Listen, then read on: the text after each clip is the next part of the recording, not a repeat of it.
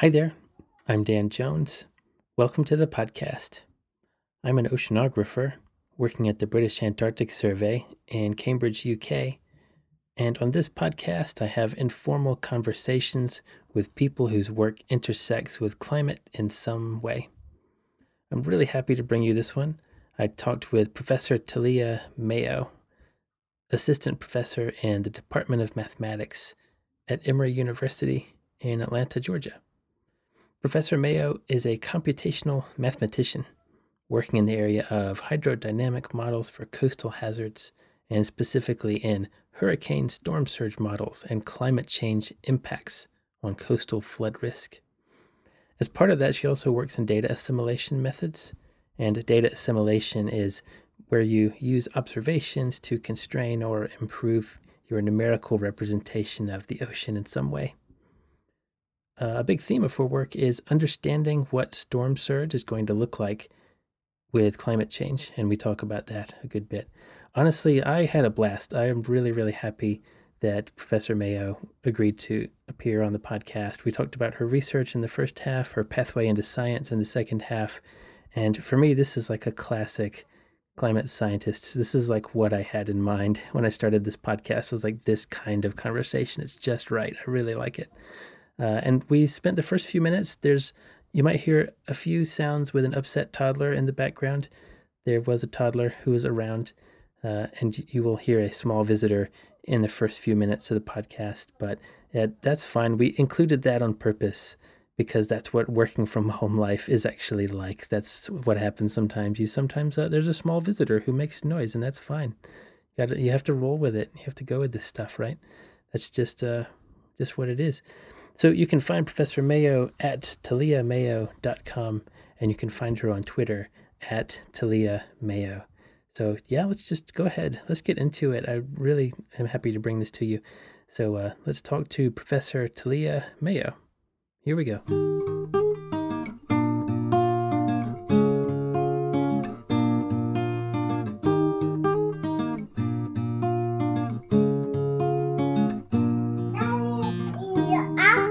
Yeah, I want you to say hi, and then I want you Mickey Mouse. Yeah, that's. Can you say hi? Hello. Say hi. Hi. Okay, Hi, I'm Dan. So I'm gonna see if these have a mic, and then Okay.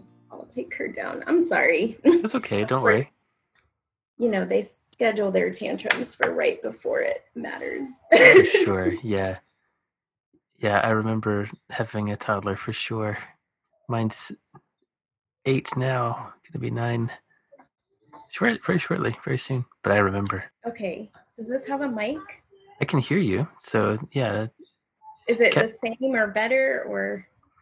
It's pretty similar. Okay, I think they're gonna leave, so let me just give her to her dad. Okay. Okay, he's gonna take them outside. Okay. Well, thank you for being flexible. I don't want us to stress out too much. I mean, a little bit of noise in the background is not the end of the world. It's okay. Yeah, I'll let him try to calm him down. Yeah. Yeah. But like you said, really, I mean, there's not a lot you can do. Like a toddler gets tired, they get tired. They're going to let you know about it. It's hot, right? I'm sure it's already pretty warm there. Or is it okay at the moment? Or yeah, it's not too bad. I think it's been a little bit cooler this week, maybe because of the storm. Oh, that's good. Oh, right. Yeah, there's the storm that passed kind of coastally nearby. Yeah. It didn't really make landfall there, but it passed coastally nearby. Yeah. Did you see any effects from that other than just a bit of cooling, or was there any? I just noticed it was cool the next day. So it did rain, but I'm not sure if it was the storm or just something else, but it was cooler for a day or two, and it's still been cool. Yeah. What have you been up to today? Today, I have been reading a little bit, reading about writing. Yeah, reading about writing. Oh, yeah. First, but let me say, I should make sure I say this up top. I'm really excited to talk to you. I'm glad you're here. So thanks for taking some time out and for making some space to have a conversation. There's a bunch of stuff I want to talk to you about. your work sounds really interesting, and it's so I'm kind of from more the I come from more of an open ocean kind of oceanography background, and so to me, like, modeling actual kind of storm surges or thinking about the hydrodynamics is like a cool boundary that like I don't get to talk about very often. So I'm excited to learn a bit more about that from Yeah. you. Um, and there's other. We also sometimes, or often rather, talk about kind of people's pathway into science and kind of how they ended up, and that tends to happen more in the second, half of it. But there's not really like a rigid structure. That's just often kind of how it falls out. So I just Okay. wanted to make sure I said that up top. But so you've been reading about writing, about Yeah. like scientific writing, paper Yeah, writing. scientific writing. I'm just trying to, I mean, I usually use the summers to try to, write up stuff Hmm. when I don't have to teach. So I'm pretty close. We submitted something recently, and then I'm pretty close to wrapping up a second thing, just trying to get, more feedback on how to structure. So, yeah. This what the reading is about, like structuring the paper, like how to make. Yeah, or just like what do you make sure that you cover in your introduction, or right, how do you introduce your work? So that's the part I usually do introductions last. So yeah, trying to figure out what's the best way to open. Yeah, I never know how long to make the introduction either. Yeah, Because you'd see some papers and they have a like a volume right up front of here's yeah, the entire history of the field, and there's right. 60 citations and in Yeah, the introduction, and exactly. like do I go that far or do I just say, well, here's some basic background, and Sure. so I'm not sure. So where are you landing on the introduction, or what? Any interesting thoughts on? Is the Yeah, book I mean, helpful? this one is taking me longer than the last one I wrote. I do think this is probably the hardest section to write. Um, so yeah, right now I'm just trying to like survey similar or literature that's kind of covered the topic, which is storm surge in the Northeast. Hmm. And then I think probably most of my problem is that it can change, and then I sometimes write as if it can't change. So like I'm trying to make this plan, but right now I'm just trying to review stuff and then write it up and then get rid of what doesn't really go. You say that like it can't change. You write. Are you saying you write as if you kind of want to get it down the first time and then Yeah, just kind of be done with it? I can yeah, relate to that. I know that like people who advise about writing tell you not to write that way, but I have that exactly. tendency too, where for Yeah. whatever reason, I just would really like to just get it done and then be like, oh, good, that's it. I can I can Yeah. walk away But I from need it. to, yeah, it's not a good habit. It doesn't work, does it? We keep It trying it doesn't work apparently, very but well. like, It makes things take longer, but yeah. hopefully, I don't know. I do a little bit better under pressure, and Hmm. I think that's part of the problem too. I need a different kind of deadline, but Hmm. yeah, we'll see. Do you have like self-imposed deadlines? Is that Not or really. I not mean, really? we recently submitted something that did have a deadline, and then I saw how much could be done very quickly. You have to. So I don't know. I need to only submit papers with deadlines. Like special collections or something, or Yeah, where it has to be yeah, exactly. coordinated with other people or something like that. Do you want to talk about either of the papers? We can, or we can talk about other things in more general things, or Um, it's kind of your call if you want to. Different people have different tastes in terms of when they like to talk about their work, about specific bits of work, anyway. yeah, I mean, I guess the general theme that I've been working on is just understanding what storm surge is going to look like with climate change. So both papers, so the one that we just submitted and then the one that's coming, are about that and kind of two different approaches to looking at that. So both downscale global climate model data, but one does then also uses a hurricane model to kind of determine probabilistic storms. So we're not actually simulating um, actual storms, we're Hmm. just simulating like synthetic storms, and then using what we understand about frequency of events and whatnot to understand like what's the risk. So we get like an entire distribution of surge, and we can look at maximum storm surge levels and then say something about what's the likelihood of having a storm of this height in this place. And then the other approach is more deterministic, where we have a storm that's already happened, and then we impose a climate change signal on the atmospheric portion of the simulation, and then force our storm surge model with that. So then we can compare, here's the storm in present day climate, here's the storm in 100 years, and how do they change? Mind if we back up to the downscaling part? So you mentioned sure. Downscaling climate models, and that's something on this podcast we've talked with Rachel McCrary. She's works out at NCAR doing, and downscaling is part of what she looks at from a hydrology kind of standpoint. So my understanding of it, and you can tell me if this is kind of how it's done in your area, or not, is that so you take the output from climate models, which are kind of coarse, the grid cells where you have information, they're way bigger than like an individual city. So you need some way to take that large scale information and figure out, well, how do I apply it to smaller scales like individual cities or individual parts of a state, for example. And so my understanding is the way you do that is you might have like individual weather station data that you can use to adjust that big climate scale projection. You have like smaller scale information from the weather station data that you then use to do the downscaling. Is that sort of the approach you're talking about, or do you mean a different kind of? Yeah, so I mean, I do mean using data from the GCM, from the global climate models. Yeah. And this isn't actually the part of the work that I do. Right, okay. But like for the latest work we did, then that large scale data goes into a regional climate model. So it'll supply like boundary conditions for a more local model.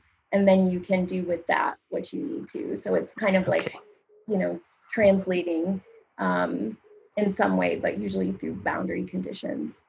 Right, okay, yeah, that makes sense. So what I just described, I think, is called statistical downscaling, where you're not necessarily driving a physical model. You're doing like a statistical combination of large scale and small scale information. But then the other kind of downscaling that you're talking about, I forget what Rachel called it, but I'm kind of more familiar with it because in oceanography we do this all the time, right? We have regional models that you force with the boundary conditions of some other model, and that's a kind of downscaling. Yeah, more like nesting or something. Yeah, a kind of nesting approach. Yeah, exactly. Okay, so you've got large-scale climate information. You're using that as boundary conditions for your regional model, right? And the regional model, are you talking about one of the kind of shallow water type models that I read a little bit on your website about that. That's often the kind of shallow water tool that you use to do the storm surge prediction. Yeah, sorry, go ahead. So our storm surge models just take like wind stress or wind and pressure fields as inputs. Mm-hmm. So for the latest work we did, then the global climate model data goes into regional weather models, so WRF. And that colleague is also at NCAR. And so then they're using that information to make WRF simulations. And then from those WRF simulations, we take the wind and the pressure information and convert it into a format that our surge model reads.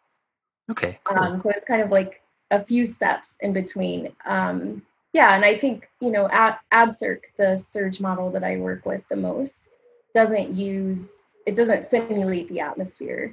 It uses information from the atmosphere as like an input. Yeah. So it's kind of an ocean only model, or ocean and land. Yeah. That's a lot of what I do too, just on large scales. So it's an ocean only model. It's got the like the forcing is atmospheric forcing, some representation of atmospheric forcing, and that is your atmosphere. Yeah.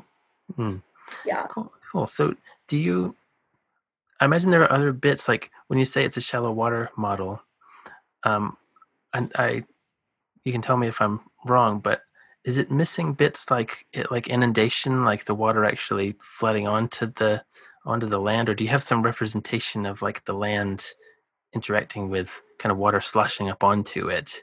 So that it depends.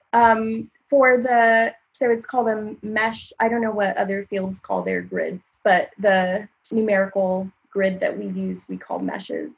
And so mesh development isn't something that I do. I usually use meshes that have been developed by other people. But if the mesh extends inland, then you can simulate flooding inland. And then there's algorithms where things are allowed to go from wet to dry, and you can actually capture what's happening on land. So it just depends what mesh you have. I would say a lot of meshes don't extend inland, so it stops at the coastline. But there's a pretty big one, and that's the one we used for the study we just did, that does extend inland, and it covers kind of the full coast of the US. And so usually if people are really interested in a particular area, then they'll do mesh development and have inland simulation and even like rivers and whatnot there, and then specify what the flow can do based on boundary conditions. So if you have like a hard stop at the coastline, then you'll put like, you'll specify that in your boundary conditions. But if you just extend your mesh up, then you're allowing water to come inland. So yeah, I mean, that tends to be kind of what, I don't want to say people, but a lot of people who care about like applications for built environment are more interested in what's going to happen inland. Yes, right. Yeah, so I think it depends, but it definitely has the capability to do that. Yeah, because you might have heard the neighbor's dog there a little bit. Okay, I'm glad there's noise on both sides. Oh yeah, for sure. No, that's fine. That's modern lockdown life, isn't it? That's work from home life. That's fine. Yeah. What was I saying? Oh, so I had a summer student project, like a master's project, excuse me, where we were trying to look in our little way at storm surge risk, but we were just using. Oh, are you frozen? Are you still there? Oh, I'm still here. You're still there. Okay. So we were trying to look at storm surge risk, and we were just using kind of ocean only output. So our super primitive way to even talk about that was to look at the sea surface height on the grid cells next to the land, right? Which it sounds like that's something one could do. It obviously isn't quite as satisfying to applications folks as if you can actually get the water, up onto the land, interacting with the land. So I'm glad to hear that what we did wasn't totally like, yeah, like it wasn't totally unreasonable. Like it's an okay first step. So that's good. We were applying some machine learning methods to try to figure out some of the factors that might affect storm surge risk. We were kind of just exploring things like local and remote wind stress at different places on the coast, and bathymetry, and it was a fun project to work on. I learned a lot, and I hope to kind of continue learning more in that area. It's definitely not like my field, and it probably won't be immediate, in any short-term time scale, but it's cool to learn more about it. Yeah. What model do you use? So for my work, I'm using MIT GCM quite a lot. Okay. And that's it's a general circulation model. So you can do the ocean only, or you can do atmosphere, or you can do a coupled model with it. I usually just do ocean only kind of applications. Okay. And you can do data assimilation with it as well. You can do state estimation, which I know I saw on your website you do a bit of data assimilation as well in your storm surge risk models, and that would be cool to talk about. So maybe we could talk about data assimilation, or we could go back and talk a little bit more about climate change impacts on coastal flood risk, because I guess we mentioned that you have these papers, but I'd be interested to know, are there kind of some headline statements about what you and your colleagues are kind of thinking about what will happen to storm surge risk under future climate scenarios? Yeah, I mean, I think probably, as a lot of people suspect, it's not good news that right. Yeah. Well, I guess with the deterministic modeling we did, we're not doing anything to talk about frequency. Right. And so when you're not considering frequency, I mean, all of these events are low probability. So all we're really saying is that if the same exact storm happened in this different climate, the storm changes in a way that makes the surge worse. And I think that's kind of like our overall finding. So the inundation extent increases, the inundation volume increases for the same storms. So maybe the hope is that the frequency decreases enough that, hopefully you don't see that. But I think in the literature, there's kind of a consensus that frequency of the intense storms will increase. Yeah, so I think that's probably the biggest finding from the most recent study we did. Another study, the one that we're working on, more or less says that your increase of flooding or your risk of flooding will increase with sea level rise. But you're like from that risk that's caused by sea level rise, if you also consider changes in storm climatology, so changes to hurricane intensity and hurricane frequency, then that risk doubles. So you see things, I forget the numbers, but let's say on average, like a 100-year flood might become a 14-year flood. And then if you also include storm climatology, it becomes a 7-year flood. And we're only looking in the Northeast, but I think that's probably the most important finding. So I guess the point is, like, you can't really just consider sea level rise when you're thinking about how your flood risk is going to change, because sea level rise is just kind of one component. Yeah.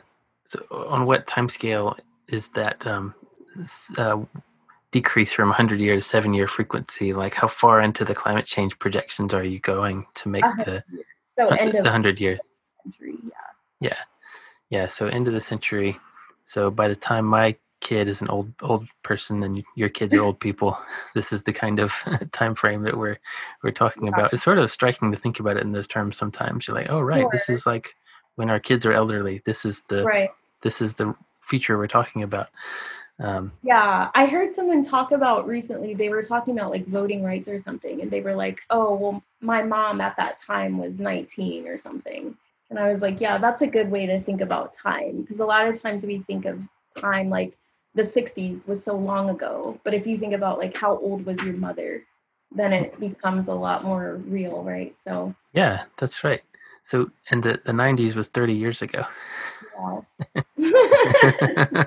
And then in the 90s, the 60s were 30 years ago. It's the same time, but like, I'm going to guess, because I think we're about the same age, that like the time between the 90s and now didn't feel that long, really.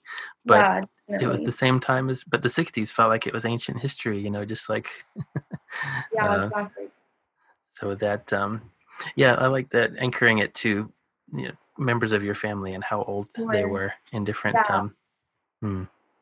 Yeah, we've got a family. Oh, sorry, I missed that. What did you say? Time just keeps going. It does, yeah. Yeah, we've got a family member who, so she wasn't alive during the last, speaking of those kind of time anchors, she wasn't alive during the last pandemic, but her, the Spanish flu one, but her mom definitely was. And so we asked her the other day, like, what do you remember? We asked, like, do you remember your mom talking about it at all? And, she just reported that it was also kind of a weird time, just strange. But we don't have to go down the pandemic route just yet. We can talk about it. Let's talk about their crisis. Yeah, I'm hyped up today. I'm excited. So I'm a little bit all over the place. I'm gonna. I really like your job. I like your description on your website where you say I'm a computational mathematician, and I'm like, yeah, that's great. I like that a lot. Yeah. I think I could probably get away with describing myself that way, because I don't do a lot of I don't go to sea a lot. I'm just like, I'm doing data analysis and modeling and some data, some state estimation, data assimilation stuff. So if I could probably get away with that to an extent. Yeah, we wrote this article. So there's this innovator program at NCAR, and so that's where we just submitted. So we were working with them on WRF. The program is kind of to connect faculty with scientists at NCAR. And so there's 9 of us faculty. And so we were just, sorry, I lost my train of thought. Faculty, NCAR. So there was what did you just say before that? We were talking about computational mathematician, the phrase computational mathematician. Yeah. Yeah. So we wrote this article about, interdisciplinary science. And so in it, we all described ourselves. And so it was so funny, because probably the first, there's 9 of us that have to edit it. And probably the most edited part was that, like, what do you call yourself? But But I feel like computational mathematician is the best one because that's pretty much the degree that I have. But because I do this storm surge research, I think people might not realize that they might, like I was sitting in a civil engineering department. I've sat in two, and then pretty much everything I talk about is storm surge. So you could miss that, but I'm not really an engineer. I'm not really an oceanographer. Yeah. So I think it's easiest to just say that, and then I have like these applications. Yeah, and it matters a bit, right? Because you want to give people a quick way into to give them some sense of what you do. So it matters picking that title, because I think you could get away with calling yourself a coastal oceanographer as well, but then right away people would think that you are talking about nutrients and like fish and yeah. If you tell people you're an oceanographer, they sometimes think you said marine biologist, and yeah. Do we want to talk about the data assimilation stuff? What do you how does that play into your modeling framework? So I guess that has more to do with the computational math part. So the program that I got my PhD from was not a department, it's an institute of computational science, basically. And so there, most people work on PDEs or finite element methods. And ADCIRC is a finite element model. Do these things mean anything to you? They do, yeah. So, and basically, I guess as the host, I should editorialize just slightly for listeners. So a finite element model basically just breaks whatever you're trying to simulate into a bunch of individual grid cells. And in a finite element model, I guess is a pretty general term for doing that, just breaking your domain up into individual pieces. And then sometimes those boxes are uniform in latitude and longitude, and sometimes they're more like polygon type shapes that are scattered all over the place with different sizes and shapes. And so when you say finite element methods, did you have more of that regular grid in mind, or more of the polygons with different sizes depending on how fine of resolution you need in different parts of the bay or whatever it is you're representing? Yeah, exactly. So I think the ADCIRC model is finite element because it can do that. You can use unstructured meshes, or you can use irregular triangles. They're all triangular, but you don't have to have a uniform grid. So, I mean, a lot of people in the institute at UTA come from study finite element methods. So how do you optimize these methods? How do you implement these methods for different types of problems? For me, I was kind of more interested in model development. So how can we make the actual models better? And so my advisor had a project about data assimilation, and that's how I started doing it. And so so if you have a model, you know that your model's not perfect. You may have some data, especially these days, but your data probably has error too. And so can you kind of mathematically combine both in a way that optimizes the best parts of each? And so we've done kind of not real-time application type things. We've more done like proof of concept. So showing that you could actually, if you had the right data, you could improve the error that comes from not having enough resolution.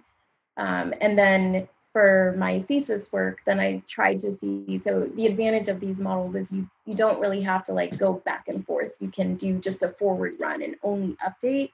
You don't have to have kind of all of your simulation done and then go back and fix things like some of the other methods. That's, I use those methods, the slower methods, the 4D VAR type method, where you have to do a forward run, and then you go backwards to calculate the sensitivities, and then that tells you how you need to change the initial conditions and the surface forcing, and then you run your model again. So it's very iterative, and it's slow. Right, exactly. You get nice closed budgets, and that's one of the reasons people still do it, because you haven't like changed the interior of your solution at all. But are you referring to, is this the Kalman filter type methods? Yeah, exactly. Yeah.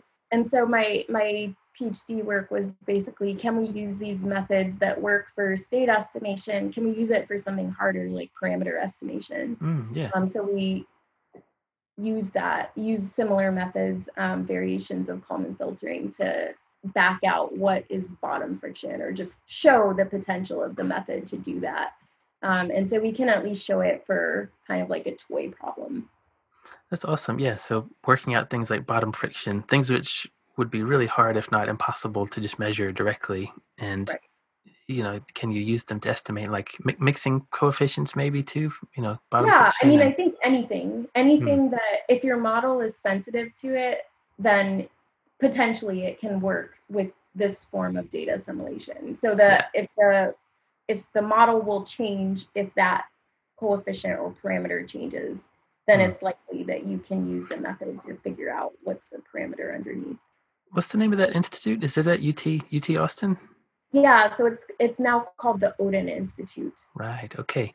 Yeah, I know there's a big person in our field, Patrick Heimbach, who's taken up he's a professor there now and has been for a couple of years, not super long. Okay. He moved not too long ago, but Yeah, everything you're describing, this is like his bread and butter. This is yeah, 40 var building state estimates. How do you use them? So, in a lot of ways, I'm trying to I definitely make big use of the work that he's done and the mhm, advances that he's pushed forward. He is. I'm smiling because I'm remembering he wrote a paper about the sensitivity of. Gosh, I can't remember the objective function or the quantity of interest, but it was sensitivities of something to bathymetry.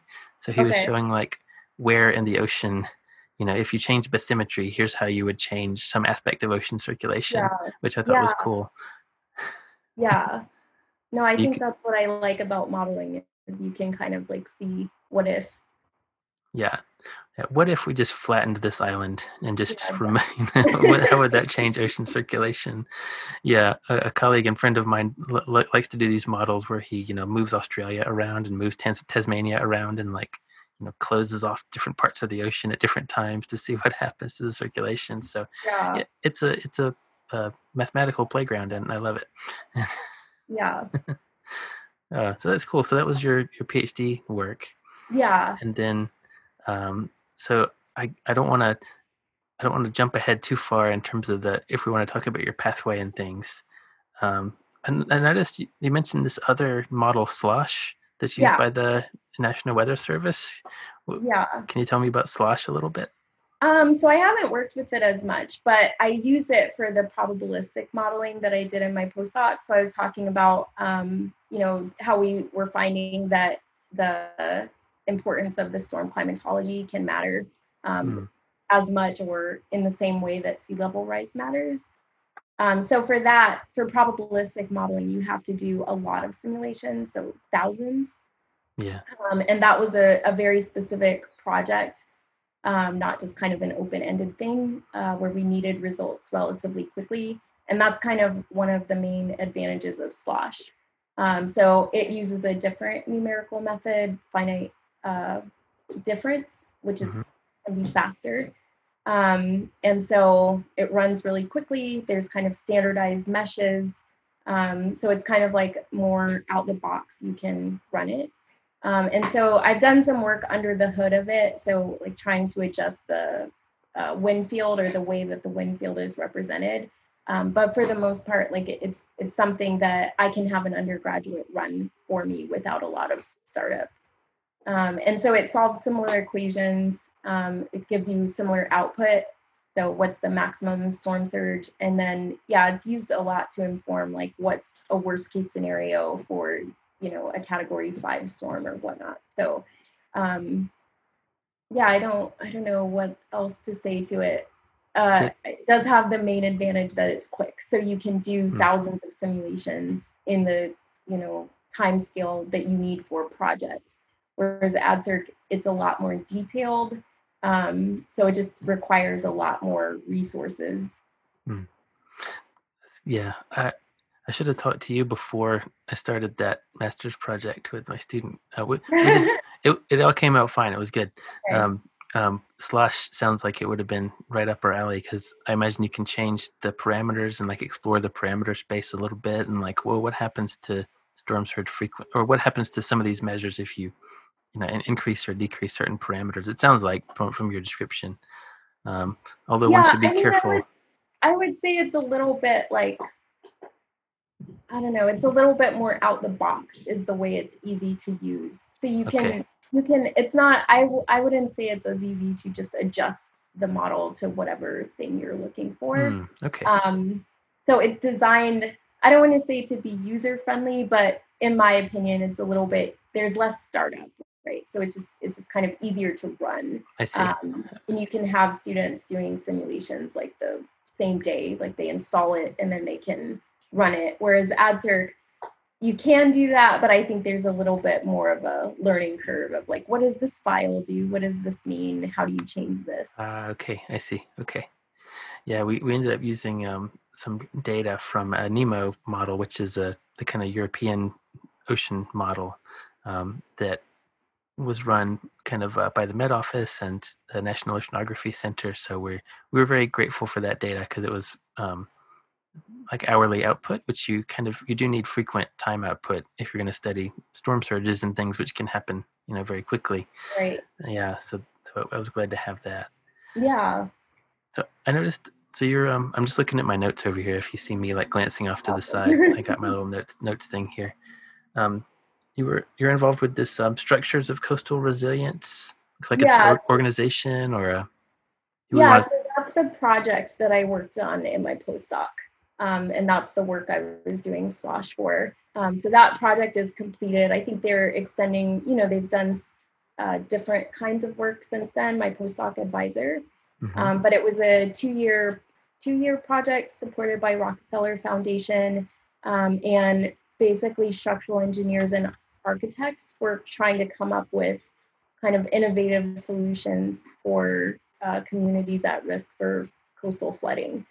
So my whole role in that project was to simulate the coastal flooding that might occur present day, end of century, and in between. And kind of what was novel about that project, I thought, was they were really looking at like layered approaches to improving resilience. So a lot of times the people with money, want to think about like, oh, let's install this large seawall, let's build these levees, and then they'll protect. And so they were coming up with different types of solutions. So like natural solutions where you're just kind of maintaining wetlands that are already there, nature-based where you might put dunes or something that's not like such hard gray infrastructure, and just kind of like layering things as the risk was increasing. So the question was like more about what are the dynamics of the risk, how's it changing, and then maybe you could provide solutions over time, like build upon, so that by, you don't have to invest so much right now in a wall. You could maybe invest as you go incrementally as the flood risk was changing. Okay, so you can get down into the details in terms of when one might want to make various investments for sea defenses and things. You can make a little bit more tailored choices. I'm just going to shut the window here real quick. Okay, no problem.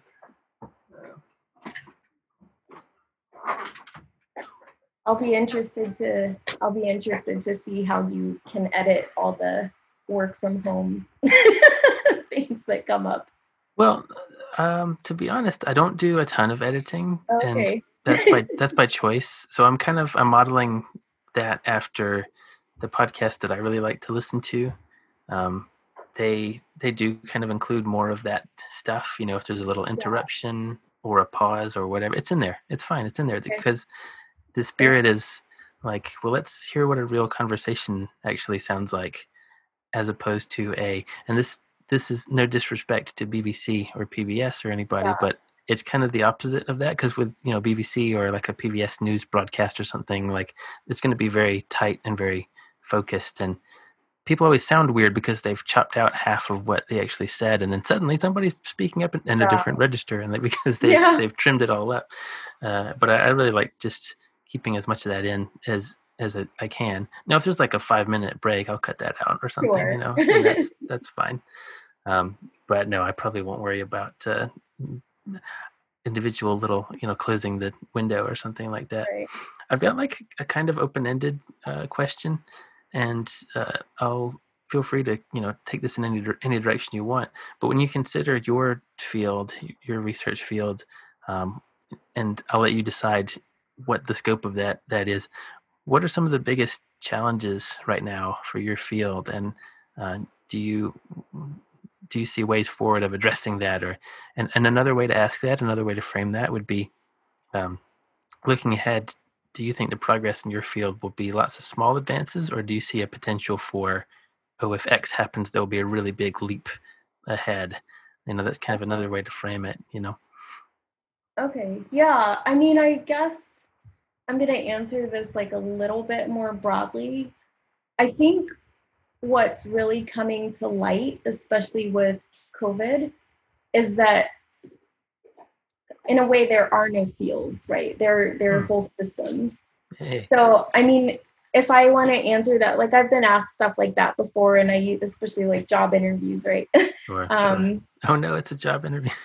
And so I used to think like, oh yeah, we need to, we need to get this other physics in, or we need to speed up, these calculations or whatever. But I think kind of a better way that I've kind of transitioned into thinking is just things are connected. So like I know right now, like a lot of people are thinking about like compound flood risk and how do you if you're a coastal resident, you don't really care if you get flooded from the left or from the right. So is it coming from offshore coastal flooding, storm surge, or is it coming because a river flooded and then flooded your house? And so that's difficult to model just because of the physics. So like just purely physics, like I think the intersection of different types of risks is like a big area. And with COVID, I think that's what's being illustrated to us. So it's like, well, we can't fix this health problem, but then this health problem actually caused all these economic problems. Yeah. And so I think these things don't exist in isolation, like nothing does. Great answer. I would say like that's the challenge is understanding the complexities and the intersections of my field with other fields. And for the NCAR Innovator Program, that's basically what we've been doing, is trying to think about like how things act as systems, and what. So we've had that's the other thing I did today, was had a meeting with one of the other innovators to figure out like where is there potential for collaborations of our like two relatively different areas. So I would say that's like a big challenge across sciences, across disciplines, is just looking at things kind of more broadly. And then obviously I don't really think that there's one light switch we can turn and then it's all solved. I think it's going to be a bunch of incremental changes to figure this out. It's I agree with you. I think that's probably the case. It's funny how sometimes when you write grant applications, you have to frame things as like, this is going to crack open so many, and hopefully it will. Hopefully, I'm not saying that I'm not saying we're exaggerating, but it's funny how you have to frame it that way sometimes. It's like, this thing is going to crack open so many other areas. But you're right. It's every small advance is important. Every incremental advance is important. We sort of use this word incremental as derogatory, but why? We're all these small advances matter. They add up to a bigger picture. Yeah. Yeah, I guess I'm just not convinced that. I don't know. It may be in my ignorance, but I'm not really convinced that there are big changes that will solve everything. And maybe there are some fields like that, but I would, venture to say that probably that advance is impacting or impacted by some other thing, and you can't possibly capture all of the problem. Yeah, that's a great answer. How you doing? You all right for time? And yeah, I'm fine. Need a break or anything? I don't know where the kids are, but it's quiet, so let's take advantage. Yeah, it's quiet. Yeah, sometimes I stay up a little bit later than I probably should just to enjoy the quiet, just to listen. Do you hear that? Nothing. Yeah. It's just calm. Oh, they're here. I've just got the one. He's 8. Okay. He's great. He's very energetic and talkative, which is Yeah. awesome. And that's his frequency, and I love it. And it is also nice to have quiet time in the evenings. That is also very useful. No, I agree. So I noticed on your website, you mentioned you were born in Colorado. Yeah, I was. Yeah. Where did you grow up there? Around So where? I grew up mostly in Littleton. Okay. Yeah. I know. So south, a little bit south of Denver, like 20 minutes. Right. Yeah. I spent some time in Fort Collins because that's where I did my PhD, was up at Colorado State, Okay. and spent some time there and in Boulder, and I really love Colorado. It's just fantastic. Like, it's just a Yeah. beautiful state, and people on the whole are really kind of positive and kind of, really friendly and try to be helpful. And yeah, I really enjoy it. So Yeah. what brought you out there? What were your folks up to out there, if you don't mind me asking? Still, Oh, I just or was wondering what brought your family to Colorado, or how, so my dad was military. yeah. Colorado Springs is military, so I think Hmm. that's how they landed there. Yeah. And then I think everyone just loved it, so they never left. Nice. Yeah. Yeah, I can't But blame them. yeah, no, I mean, I love it too now, but certainly when I was 18, I was like, where can I go that's far away?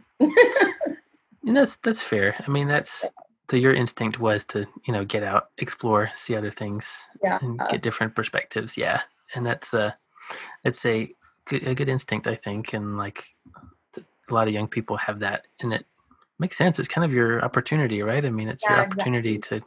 to get out and see something different. So you went to Louisiana, I saw. Correct. Yeah. Yeah, to Grand Blanc State. Hmm. Yeah, and I guess another question I could ask along those lines is like, when did you start kind of thinking, like, leaning towards mathematics and leaning towards, those kind of quantitative fields? Yeah. When? I mean, so through school, I pretty much just liked school. Yeah. If there was a subject that I didn't love, it's probably like history. That's so Hmm. everything else I pretty much took like AP, or I went as far as I could in Cool. school with. And so I mean, I was, I don't know if you can be good at school, but I was just that kind of student where it's like, oh, it's there, I want to learn. Mm. I wanted to be a lawyer for a really long time. And so when I got accepted to Grambling, you had to declare a major right away, which all of the schools I applied to didn't have that. Mm. And so I picked criminal justice. But then because I had taken the AP classes in high school, I had finished all the math requirements. So they were like, oh, if you're going to be a criminal justice major, then you don't need any more math. But I guess just because I had spent the past year being told by, our teachers, well, when you get to college, then you'll be ready for, Cal 3 or whatever. Right. Yeah. I just decided to take it anyway. Like, I'd been kind of like mentally prepped to take this class, and I knew it existed, and there's more to learn, so I'm not going to just stop. And then Vector calculus. Yeah. You gotta learn vector calculus. I just wanted to. I know it's there. So yeah, then my teacher at Grambling was more or less like, why are you here? Like, your major is criminal justice. And then I told him, and then he was like, oh, come to my office. And then we talked and changed my major. So. Yeah, he could sense it. He's like, I think we might could grab this one. Yeah, I mean, Possibly. I think it was kind of unusual there for even the people that had to take higher level math to want to take them. So I think he was, like, oh, I need to take advantage of this person who, not the person, but, this opportunity that there's a person who wants to be in this class. Yeah.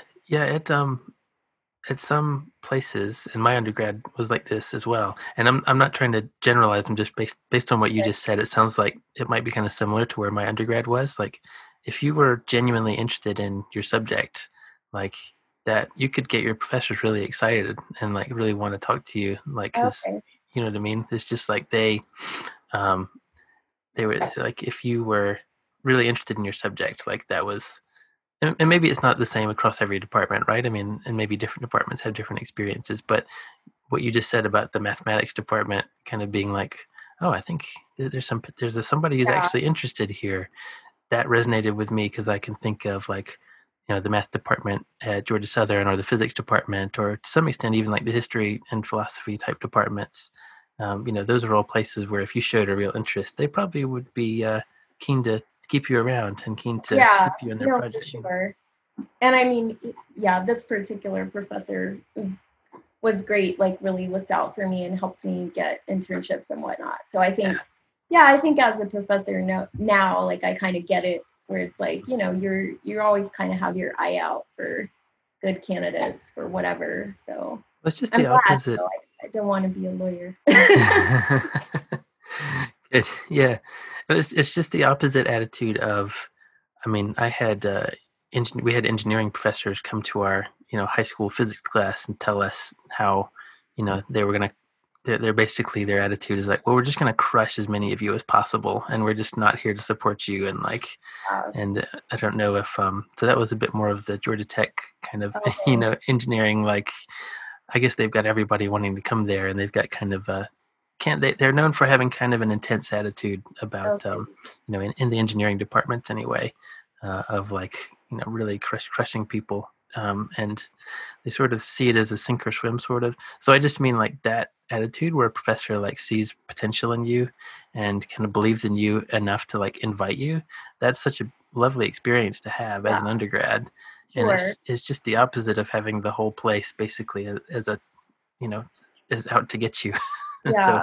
I'm really glad that I went to a place that was supportive like that. I think I needed that at that time in my life, and I think I knew Sure. enough to know that like, okay, I kind of need a place that will support me in that way. Okay. Yeah, I don't think I had the wherewithal to know, like, I need this or really want this, but Hmm. I am really glad. I think it is relatively common at HBCUs that your faculty are like that. Like, I haven't really heard stories from people who went to one who would say, oh, this was like a filter class or whatever they are Hmm. called. Hmm. Right. Yeah. Yeah.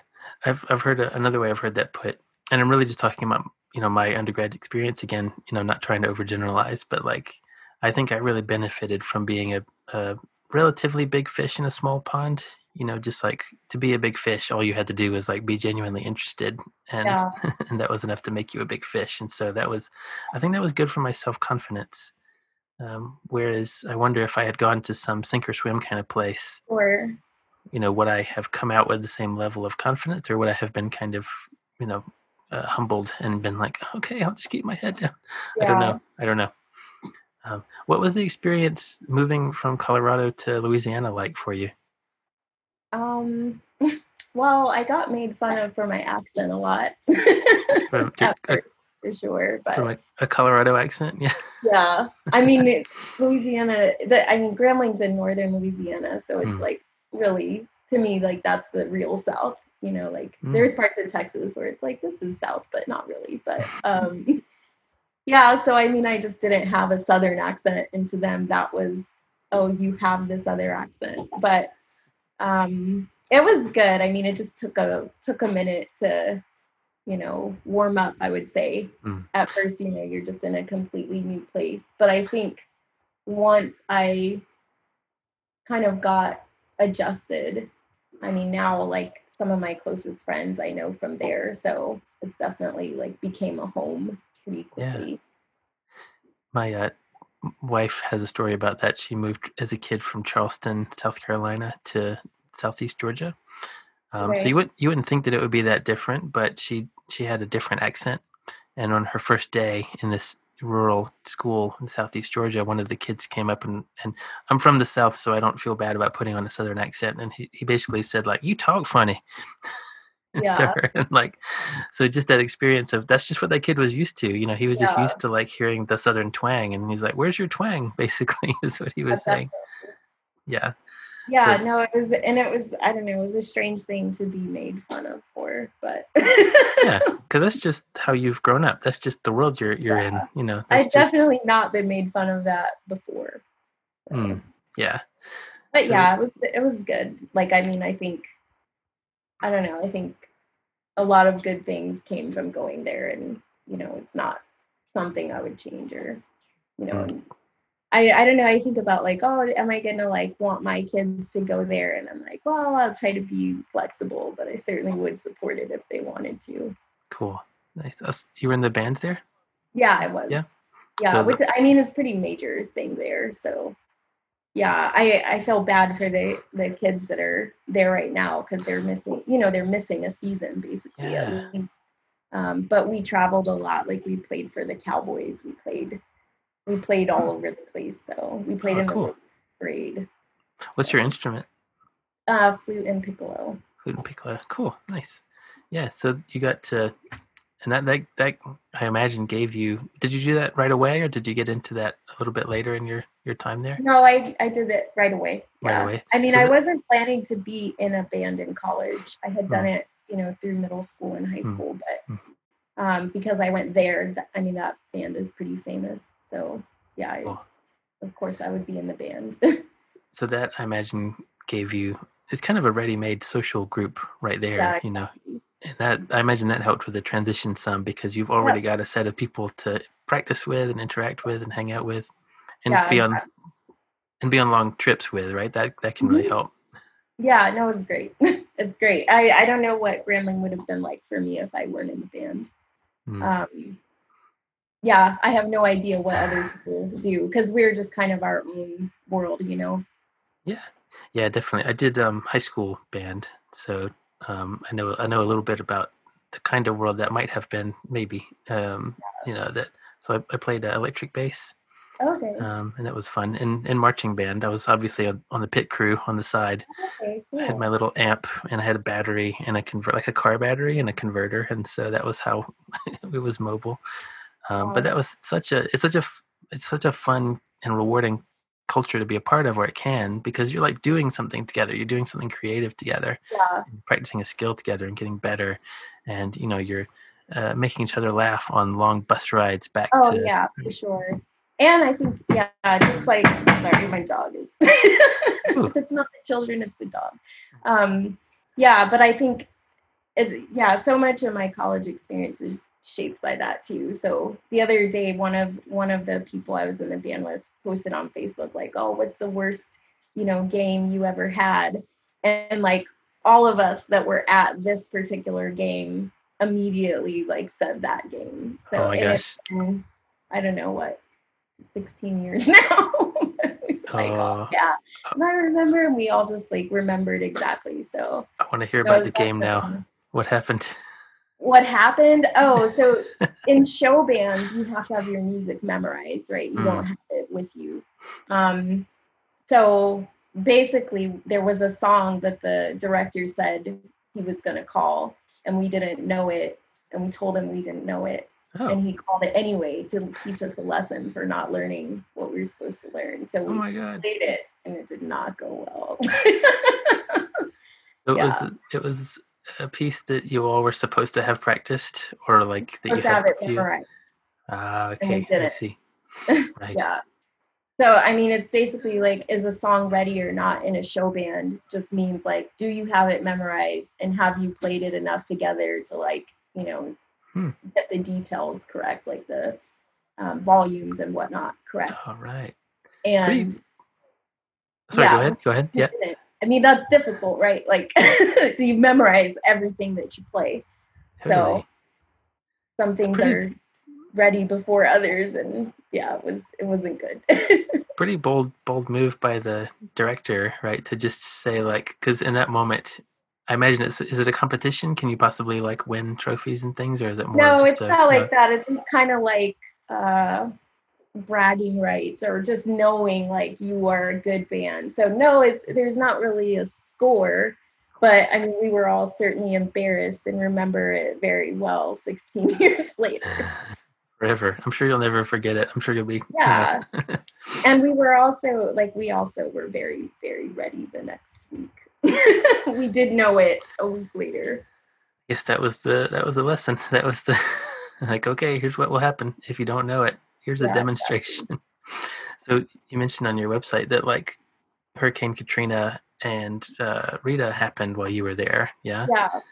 So you got to see you weren't in New Orleans, but you were pretty close to the devastation of it, and Right. certainly very aware of it. Yeah. Yeah. And did that shape your perception and your sense of like what you might want to work on and kind of what relevant 100%. problems are? Yeah.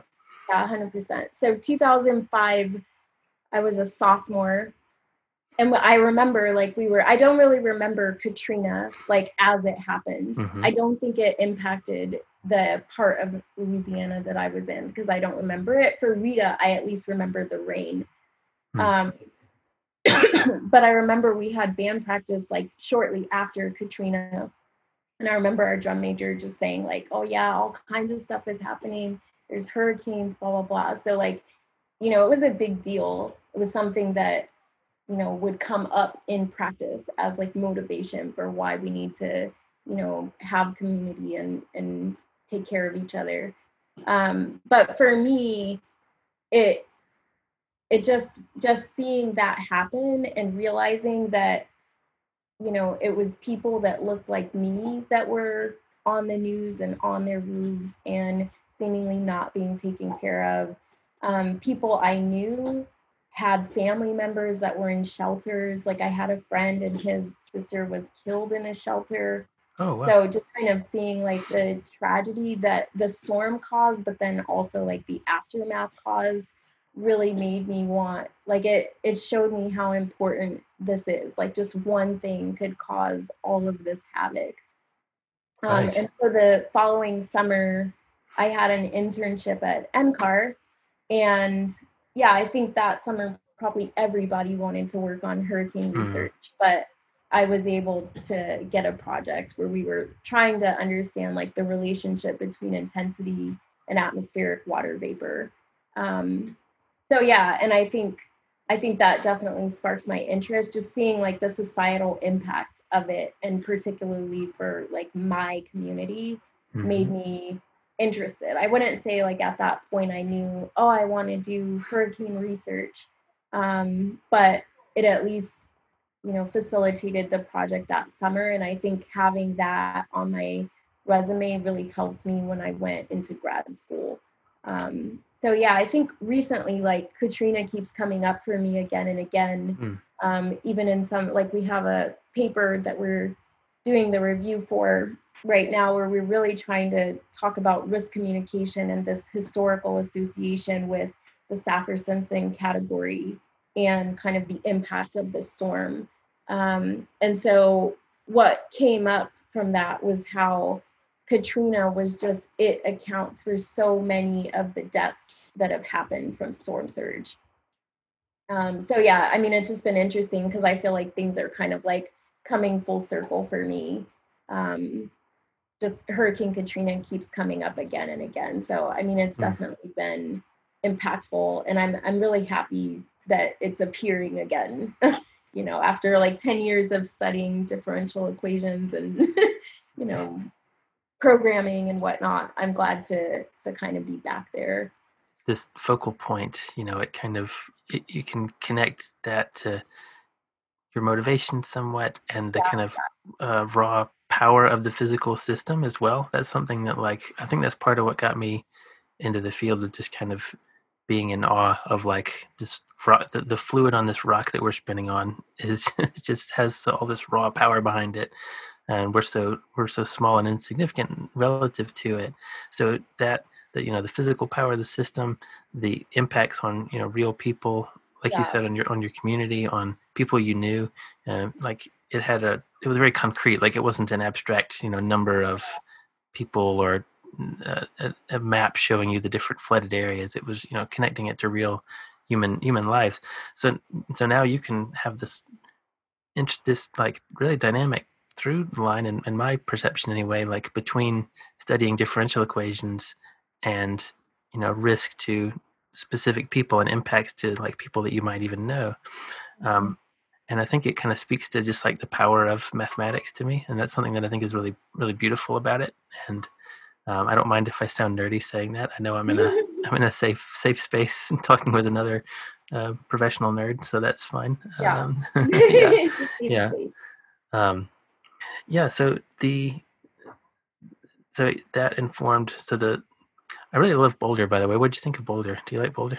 Yeah, I do. Yeah. It's Expensive. and were you at the NCAR, the Mesa Lab up on the big hill, or they've got a few different I've never campuses had there? an office there. I've Yeah. always so I've spent a few summers there, including last summer, and my office has always been at the other lab. But yeah, I've certainly been there enough to appreciate it. They one of the one of my colleagues spent a couple of years out there, and they didn't really know the area before they moved there, so they got their apartment all set up kind of remotely, and then they didn't find out until afterwards that, like, oh wait, no, my office is at the other NCAR.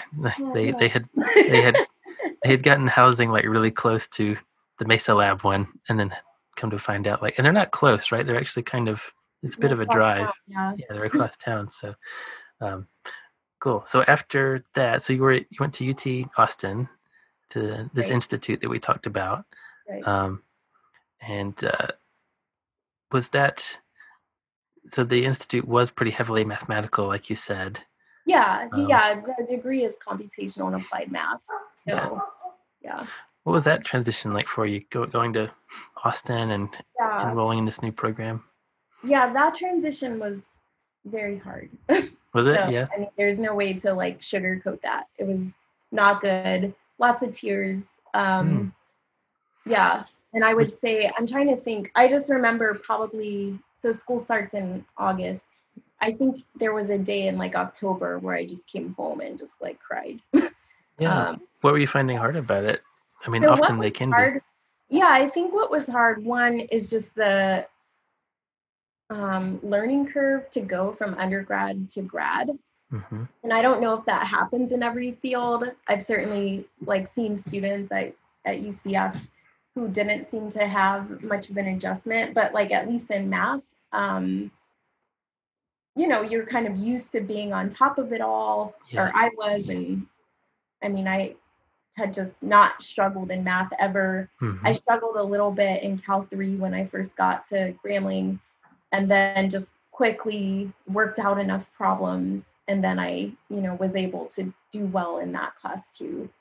And when I got to grad school, I just felt so lost that I didn't even know what to go study. It was just like they were speaking a foreign language. And so that was really hard for me. Yeah. So I don't want to leave you by yourself, because I want to tell you that like that I can really relate to that. And the way I relate to that is my transition from physics undergrad. So I did physics for the first couple of bits of degree stuff that I did. So from physics undergrad to physics grad school, that was a really rough transition for me as well. And it's exactly what you're talking about. You know, you're used to being pretty on top of it. Maybe there's a class that's challenging here or there, or a problem set or a test that's challenging. But overall, you know, you get used to like, oh, I can do this. I'm all right. Yeah. And then, like you said, you get to grad school, and the level of difficulty and expectation just ratchets way up. There's just this step change. Right. And, you know, like I took classes with professors who were like, well, here's my latest paper, or here's a paper that I wrote 10 years ago. Why don't you work out all the derivations between, you know, equation 1 and equation 10, and like rederive this paper. And I just felt so lost. I got through it okay-ish in the end, but actually with that grad program, I decided to stop at the master's level and kind of pursue something else, which ended up being fine, because I'm really happy with how things turned out. But it wasn't really working out that well for me in Kentucky. It interesting that if you decide to go to graduate school for a master's and then do it, then it's a success. But if you start a PhD program and leave with a master's, it's like a failure. I still think of it as a success. I know what you mean though. Like, people don't think of it as a success, but it should be, right? You still can get a master's. You can still earn a master's, and you know, and not every. Did you feel it was a success at that time, like you do now, but when you were making that choice? I'm glad you asked. I felt conflicted about it. I kind of knew it was the right call, but I definitely felt a sense of loss of like I had a particular vision in my head for the Yeah, future, right? And I said, I'm going to be an astrophysicist, which was what I was kind of doing, and like I'm going to simulate galaxies. And I'm sure glad I'm not doing that anymore, and I'm fine with how everything sure. turned out. But yeah, at the time I had to like let go of this vision that I had of how the future was going to go, and Yeah, it was painful. Yeah, it was. So it didn't feel like a success. I was glad to get the master's, and I felt like I had earned it. Felt like okay, I worked really hard for this, so I have earned this. But it did feel like I had to let go of something, that vision of what the future was going to look like, and that was hard. Yeah, yeah. I mean, I just feel so bad for yeah, I'm just always kind of just conscious that like I think students today have a lot of pressure. And I mean, we had it then, but it's just like, social media and blah, blah, blah. I just think that there's these way more pressure to have things figured out and to like plan exactly what you're going to do and then do that. I like heard on this podcast the other day and someone wrote in and was like, "Oh, I'm 24 years old and is it too late for me to, change paths?" And the host was like, she's like, "Instagram has ruined you guys. 24 years old isn't too late to do anything." So I don't know. that's I right. just always feel like, leaving with a master's is you got a master's, like, Yeah, I don't know. yeah. Um, but yeah, I mean, I finished Mm-hmm. the program that I started, but it just the beginning was pretty awful. Like it Mm. just, yeah, I mean, just the learning curve, and then I think, I didn't really have a community there. Some of that was my own fault. Like I had just come from this place where everyone was more or less like me. Um, and I mean, at least in race, but also just like-minded. Like I was used to being with people in the bands, like we kind of talk the same way, joke the same way. And then I just came to this program where there's these people who have already done computational mathematics, and I felt like everyone knows more than me. And so it was just really hard. It was really isolating. And I learned later, and like that's kind of the advice I give to students now is like, yeah, if you just work with people, it will make things easier. And it's Yeah. like I can still remember some of the sessions I had with other people when I finally did that. And like, I wouldn't say very much because I didn't want people to hear what I didn't know. But Mm. like I learned things that I still remember just from doing that. But I wasn't doing much of that. So it was like I was just kind of struggling by myself, trying to go to office hours and not really understanding, you will get a lot more from just working with other students. So it was really difficult. It took me Mm. a while to get myself together, Mm. adjust to kind of the rigor. And like, I still think I never really implemented, the best strategies, which I, again, think would have been to just work with other people. Um, That's a good point. but Yeah. yeah, but I think, at some point I was able to do more research, and that's a lot less like black and white, you're good at it or not, right? But I knew like I had done that before and I knew kind of how to do that. And, I think I had a really great advisor who, I mean, I got a C in his class, which is basically failing, and never said anything about it. Yeah. Yeah. Yeah.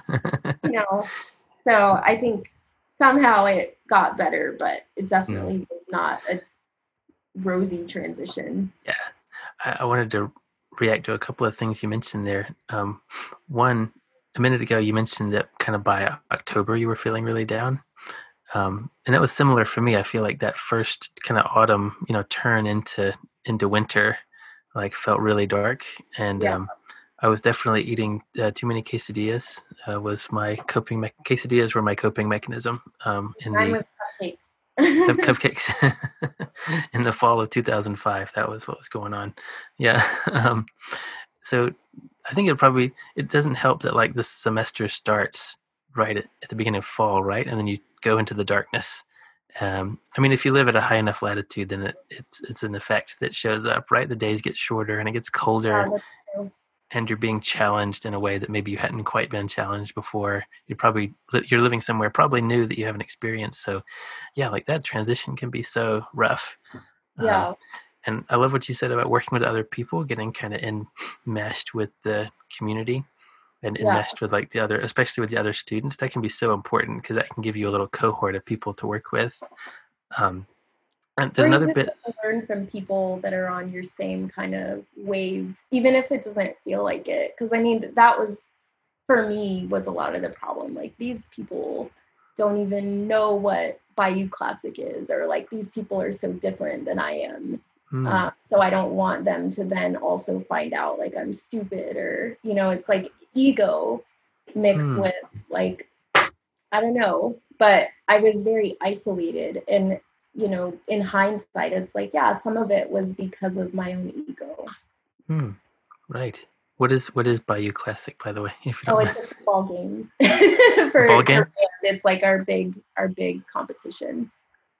It's like a baseball, like a baseball It's like a college event. football game. Oh, my bad. College football game. Yeah, Okay, and Bayou it's in New Classic. Orleans, and it's just like it's our last like really big game that we played every year. So Okay, the Bayou Classic. I've never followed sports very closely, so it's an area of ignorance for me no that I just problem. don't know that much about. And you probably would have been a great colleague for me in grad school. Oh, Even not knowing what it is, right? So I appreciate you saying that. It's really sweet of you to say. And I wanted to react to another thing you said, and this is a place where I want to say, like, I don't want to put you on the spot. Sure. We can talk about this as little or as much as you like. I'm really happy to take your lead on it. But you mentioned it a couple of times, so I wanted to see if we could dig in a little bit. So you mentioned that, like, when you were there, that there was an element of like you were aware of like, oh, I'm a different race than these folks, and you felt like there was that contrast there. And that's something that I don't have experience with and access to. So yeah. if you're happy to talk about it, it'd be I'd be happy to learn from you about like what that's like. But you know, not putting you on the spot if you want to. Yeah, I mean, it's fine as long as you understand I'm just one person. So I mean, it's a great point. Yeah, don't over opinions and feelings about it. But yeah, I mean, it's been a big impact on everything I've done, I would say. Yeah. And from the sense of just, I guess I don't quite know the best way in. What are some of the ways it's been impactful? Yeah, so I think, yeah, I don't know like a clean way to discuss, but let's just say, like, for example, I think there's a lot of consciousness right now about, you know, privilege. And I think, you know, it's a privilege to ever be with someone that you do feel like has a similar background to you. And that's something like I didn't have. So that's something, for example, in grad school, like I had to, and maybe never did, really overcome. Like I decided, you know, I know that these people can't relate to me on a level that is largely who I am. And so that like hindered me from maybe seeking support in ways that would not have hindered me if that weren't true. Right. So I think that's like a small example. Or like I never had a Black professor in graduate school. I certainly had them at Grambling, but you know, and I think I've heard people talking about like, when's the first time you had a Black professor or a Black teacher? And I mean, some people are like, I still haven't, you know. Oh, wow. Yeah. I mean, those things, like I used to think about it as like it's a silent message. But like, if you're already struggling, if you're crying in October because you think, you know, you don't understand at all, you don't even know what you don't know, and then there's nobody else that looks like you in the program or teaching, I mean, what is the message, right? And it's like, you may not even be conscious of it, but why should you think that that's what you should be doing? And nobody else has done it that looks like you.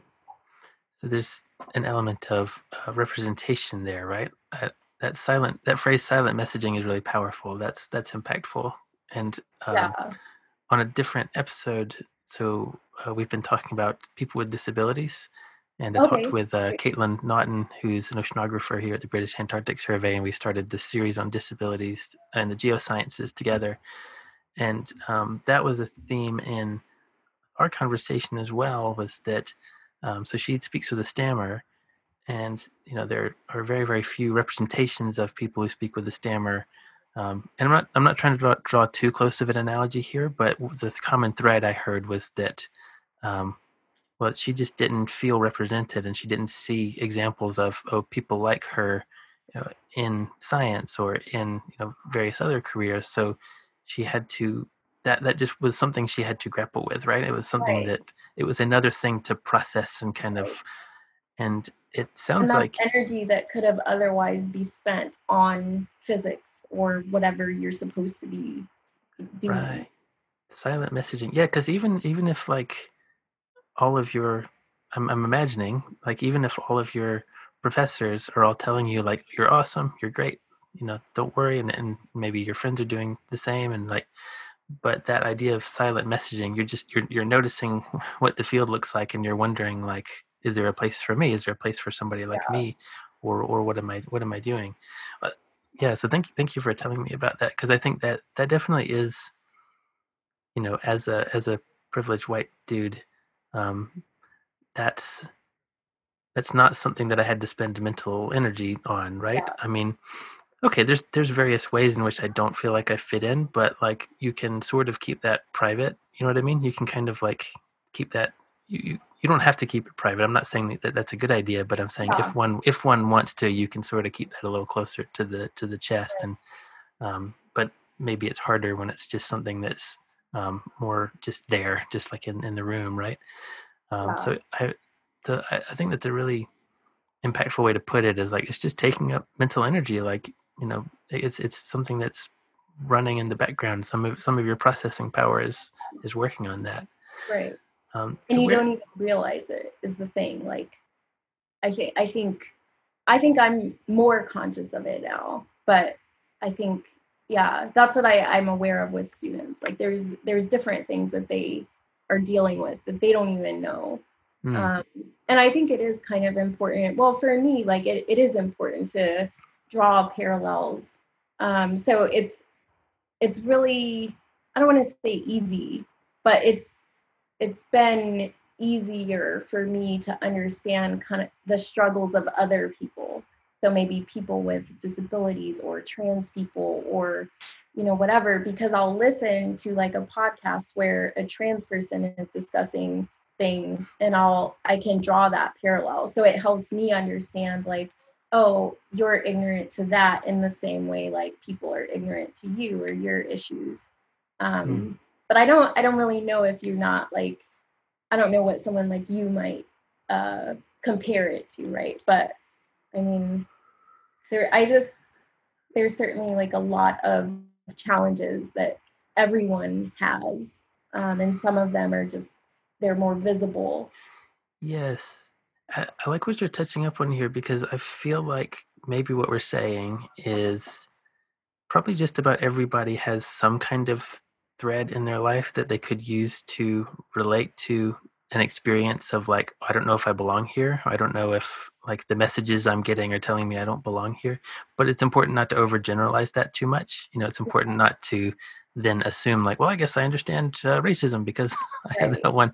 Like, okay, Yeah. well, it gives you a little window in, maybe to a limited part of it, but don't Well, it assume that helps you me then. understand my ignorance. Like it doesn't help me understand why I do know something. It helps me understand how I don't. Like, oh Mm, yeah, same way that other people don't understand this part of my experience, then I'm not going to understand this trans person's experience. And just like I don't want to be asked, XYZ, then I'm not going to ask them. I'm going to go, do the work on my own. hmm Yeah, I don't know. This comedian, Bo Burnham, I think he said it on a podcast a few years ago, and it stuck with me for some reason. That he says he likes to reserve about uh, 15 to 20%, I think, of his like understanding of the world. He reserves it to acknowledge that like there's some experience I just do not have access to, and what I need to do with that is just take people's perspective on board and accept it. And if you can try to understand it, that's okay, but you also have to accept that like, well, you're not going to be able to experience these things, and even if you've got a great imagination, you're not going to be able to like directly know what it's like to live day after day, you know, in a minority or in like you know, in some of these spaces. So that quote sticks with me, and I think that's important. That yeah, we know our experiences, but our capacity to really deeply know the experiences of others is fundamentally limited. Right. Mm.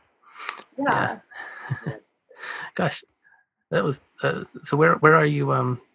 Has your perspective on that shifted over the years? On kind of uh, on your relationship with kind of race and thinking about that particular issue? Is that something that has changed recently for you, or? You know, it feels embarrassing to say no. Like the answer can't be no, it hasn't changed, but I would say not significantly. What's really odd right now, or at least, you know, in June, I feel like it's died down some, but like there's been so much talk about race. And it's as if the problem itself is new. And actually just the conversations are new. So yes. it's been really odd to like hear people say things that, you know, I've thought or like even said before. Other people have been saying these things for years. But I'm glad we can at least talk about them. Yeah. Like for a long time, I felt like, oh, you know, I've had people in my personal life who were like, oh, I don't want to talk about race anymore, or, you know, like not friends, but, you know, and now it's like, oh no, now everyone wants to talk about it. So I wouldn't really say my perspective has changed in a way that I can immediately like pinpoint. I think I've always identified really strongly with race. I think a lot of that does come from growing up in Colorado. Like it's the first thing people see. I don't identify with gender as much because race is the first thing people see, I think. Yeah. But I will say, like, once I had my daughter, then I started to identify with gender a little bit more. So maybe that's a way that it's changed. When you created life, when you created a human being. Yeah, because I could just suddenly, I mean, it's like a club, right? Like it might not just be motherhood, but parenthood. So that became a large part of my identity too. How many kids do you have? Is it? I have one, but my partner has a son too. So there's two here a lot of the times. Yeah. So being a mom is relatively new for you, is it? Yeah. Is it? Yeah. Yeah, it's pretty, that transition into parenthood was pretty intense for me. Has it been intense for you as well? It hasn't been too, I wouldn't call it intense. Okay. Well, we did it all wrong. We moved right before our son was born. So we moved to Atlanta. You've got Emory in the background there, right? I think that's your background. So we moved really close to Emory University, just really like a month before our son was born. It was too soon to the due date to move, but it was either that or wait until winter to move. Actually, was the choice we were faced with. So we just said, let's just get it over with. But it was, new job, new city, new place, and too many new things, and like it was rough. But it's been more of a smoother transition for you. It sounds like, yeah. Yeah, I mean, I think, I don't know. I moved into a house right before she was born, but I had a job, like, and had gotten pretty boring. Like I wasn't really doing a lot. Like it was perfectly fine with me when I had to suddenly be home at 7 p.m. every day to put her to bed. Yeah. And yeah, I don't know. I wouldn't say she's been like a really easy baby too, so that's nice. And I mean, she's 2 now, and she's still like, if she gets upset, she's tired or hungry, which is nice. Because you can fix those things, right? You know what to do. I mean, the tired can be harder to fix, but at least she has a decent schedule, so she doesn't, I mean, she's just an easy baby. But what it did do was it made me more efficient. And it made me realize that I needed, I don't want to say, let me think how I want to put this. It made me realize I was working too much and that I needed something to change. That you had to balance things out in a different way. Yeah, it's just, I mean, before her, I could just say like, oh, I'll just work nonstop all weekend to get all these things done. And sometimes I would do that, and sometimes I wouldn't. I would just feel bad about not doing it. But once I had her, I don't have all weekend, right? Because there. So exactly. It helped me like kind of realize how much time and energy I was putting into things. And then like, I think once I realized that, I just realized it wasn't sustainable. I had to find another job where I had more resources. Yes, parenthood was my introduction to the ceiling, like to there being, you know, an upper limit to what you can do. Yeah, like, especially because that task never like lowers, right? Like some things you can skimp on, but like you can't really, the kid doesn't really care. No. They need you a lot, like frequently. And that does change when they get older to some extent, but they still need you, you know, for a long, I mean, my kid's only 8. So you mentioned like being able to take care of, you know, tired or hungry. You can do that. You can solve those problems. And I liked that part about early parenting of like, yeah, I can help. Like I know what to do. like maybe you know, there's a period where like you just feel really most of the time like effective. You can actually help solve their problems, and then it's sometimes harder. Like, you know, Alex is getting a little older and his problems are getting a little bit more complex and a little more like psychological, and I can try to help and listen, but I don't quite have the same level of efficiency of just like, here's a meal, now you'll feel better. Like it's it can be a little more complicated than that. We didn't talk about Princeton. You spent some time at Princeton. So I guess we talked about the project you were on, right? That was that structures. What do you think of Princeton? Did you like living up there? So yes and no. Yeah. I lived there about 1.5 years, and I mean, I think it's a beautiful place. I think it wasn't the right place for where I was in my life. So it's very quiet. Like I'd probably be very happy there now, even though I do kind of like bigger cities. But I liked that it was near in the Northeast. I had never lived there before. I didn't like that it was in the Northeast, so it was like winter for 5 months at a time. Yeah. And yeah, I think a misconception about Colorado is that it's cold, because it is cold, but it's sunny. So it's like even in the winter, the sun might come up and then it's basically a summer day, or I mean a cool summer day, but it's sunny and the snow melts and it doesn't pile up and get dirty. Yeah. Dry too. Yeah, it's Colorado. So I mean, I think Princeton was just kind of, I don't know, it was hard in that way. Like it's not a good place to be new because you know, it's older, everyone around there knows each other. People aren't going out to meet each other very much. They usually are doing things together in their houses.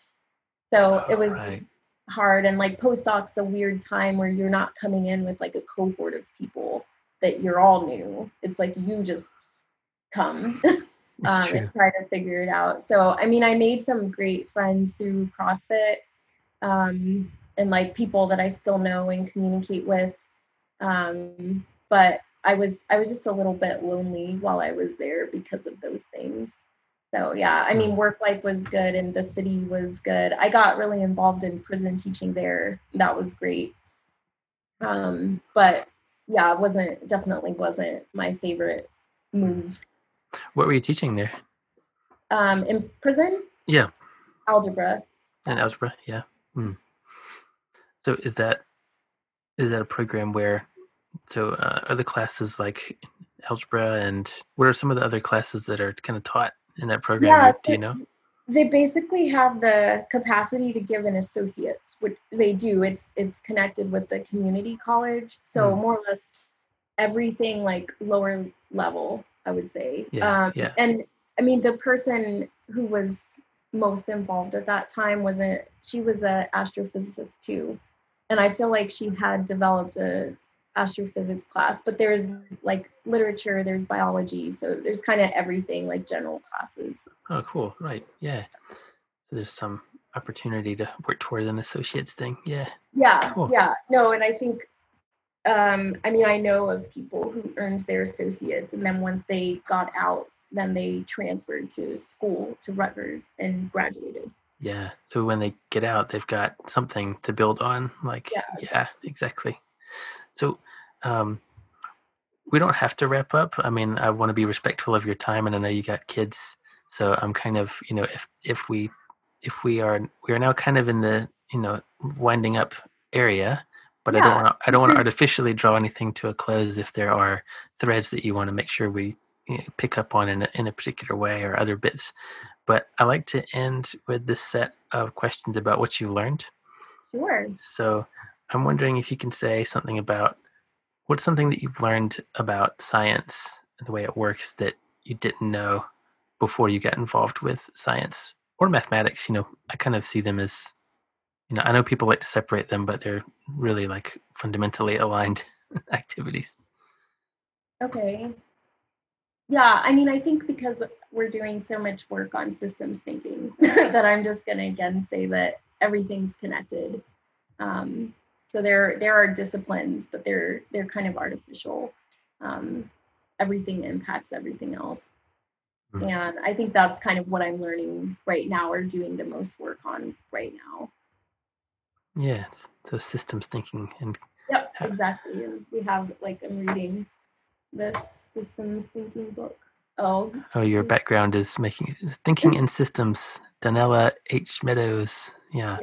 yeah. Is that good? Are you enjoying that so far? Yeah, I just started it, but yeah, it's good. It's what we've been thinking and talking about a lot. Cool. How about what's something you've learned about academia, making that whole thing work, which could be different than science, right? It could be like, Yeah. how does one navigate the academic world? Yeah, I think it's a lot of work. Yeah. I don't think I knew that. And I don't think I ever really just sat down and realized that. But looking back, it's like, no, this is a lot of work. Like, it's 3 jobs in one. Totally, right? Yeah, Yeah, research, teaching. I don't think people realize that. Like, when I tell people I'm a professor, they say, "Oh, how many classes do you teach?" And I say, 1 or 2. Oh, okay, that's it. Like, Yeah, my PhD advisor, I got to witness a conversation between him and a neighbor, and he's like, this happens all the time, where he introduces himself and he says, "Oh yeah, I'm a professor," and of course the person says, "Must be nice to have the summers off," and it's like, no, that's not. But so my advisor didn't really push back on it, because he's basically like, he's like, he kind of is like, do I want to have that same conversation 1,000 times, or should I just let it go? It's not that, it's fine. It's yeah, not that important. I think that's kind of what I do too. Yeah. If you're close enough to me that it would matter for me to explain, then you'll see soon enough. Yeah, for sure. Yeah, the 3 jobs: research, teaching, and service. Yeah, exactly. So how about teaching? What's something you learned about teaching that you didn't know before? It could be, or like working with students in general. Um, something I've learned. You mentioned that like you were able to, use your past experiences to deduce that, like, oh, remember, students are going through potentially a lot of things that might not be obvious to you, as an advisor or as somebody teaching a class. You never quite know what all your students are going through, right? Yeah, I mean, I guess I'm thinking just what's something new though. And I would say that I like it a lot more than I might have thought. Like, even as late as grad school, I was still considering, going into industry. Um, and I think I just understand I would be a lot less fulfilled. So even though it is 3 jobs, Like I don't really have interest in giving the one up. And I think at one point I thought, and I still think like I could make that work, but I am really grateful that like I do really, really like working with students. And I like that I keep getting older, but they stay the same age. That time perspective, right? Then suddenly over time you become more and more experienced relative to them. So, suddenly you're like, oh, I'm relatively wise actually. I have some amount of experience that I can draw on. That's cool. Yeah, I mean, I just like working with younger people. It's cool. Yeah, there's something about for younger people, they can be at that time of life where all the possibilities are in front of them. They're trying to figure out what they respond to and what they are good at, and it's exciting to think that you might be able to help somebody, in that part of their life. Like if you could, Yeah, and they just have like new, fresh perspective, just always, which is nice. But also, I'm thinking about like non-traditional students I've had, and like I like those too. So I like having a non-traditional student that's not young. So I think I just like being able to engage with like this range of people where it's like, I guess the common tie is that they want to learn something. Definitely. Yeah. But I think it's a really cool job. So I think it's that I like teaching more than I would have predicted. That's cool. Yeah. I wanted to react to something you said there about non-traditional students, because so when I was in Atlanta, there where you are, I did some part-time teaching at Atlanta Metropolitan State College, which is a 2-year college kind of on the south part of the city. And one of my students there was in a mathematics class, was an older gentleman. He had been a bus driver for a couple of decades. And, this guy was so on top of it and so sharp and so interested in so many different things that like, it's not that it was a surprise or anything, but it was just a really nice concrete example of like, don't forget, like, even the people like driving your bus, like, don't forget, just, it's a nice reminder, like, they're a complex, full, rich human being as well, and they might be super interested in math. You never know, right?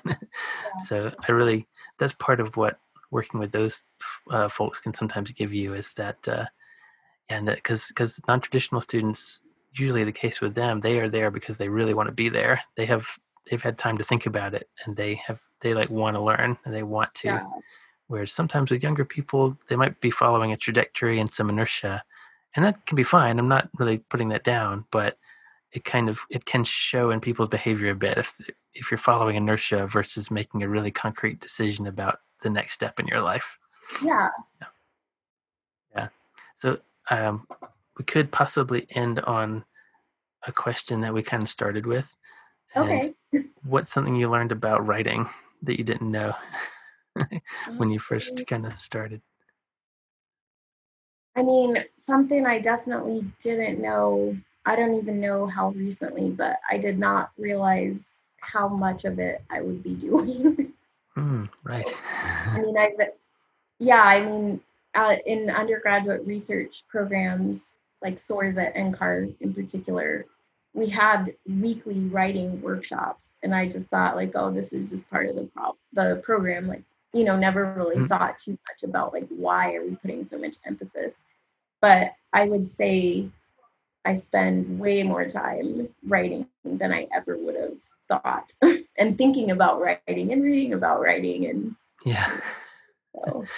Rachel McCrary on this podcast a few episodes ago was like, she said, if somebody had told me when I signed up for my major that there'd be this much writing, I don't know if I would have stuck with it. So you're doing a lot more of it. How do you feel about it though? Are you kind of enjoying it, or is it kind of, so I've had people on here who like hate writing, so don't feel bad. If that's your answer, that's totally fine. No, I don't hate it. I definitely, I don't know. I enjoy some parts of it for sure. Like I do see the value in science communication, honestly. I am one of those people that feels like, well, if I can't communicate it, then what was the point? I'm not doing anything I'm doing just because I enjoy coding or, so I think it's important. I do enjoy it. But, when I do get stuck. So like I get stuck in literature reviews. For sure. I've identified that recently. Like this seems to be a commonplace. But I don't hate it. And I will say, I think I like writing papers. And I think I'm going to see if I like or dislike proposals. Because for a while I was feeling like I don't like working on proposals. But part of that was that I was kind of being squeezed into boxes and proposing things that I didn't want to do.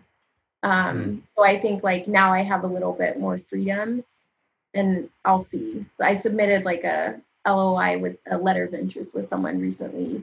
And it was like, oh, that was a lot less traumatic than I remember it being. So I'm like, well, maybe it's going to make a difference. Like the, work I'm able to propose at Emory. So we'll see. But cool. I think if you can collaborate, that can help, right? Because if you get an experienced person to help you, that really can smooth the track. Yeah, I'm learning a lot of things are better when you don't do it alone. right in time for the pandemic. So yeah, that's right. I thought of one more actually that might be nice to because this is something you've written about on your website, being interested in, and we've talked about the edges of it here a little bit. But is there something you've learned about inclusion that maybe you didn't know, like in the broader sense of like how do we make sure we have as many artificial barriers lowered as possible to where it's a bit where it's easier for people to have access to either the information we're working with or participating in the scientific process? Yeah, I think probably the most important thing I've learned about inclusion is kind of similar to like math, where it's not really as hard to do it as you think it is. Like you've made it harder in your mind, because I think like a lot of times if you tell someone you do math and they just, they're automatically or over here like, oh, she knows this. And, if you just read like a few things, you realize like maybe that gap isn't as far as you think it is.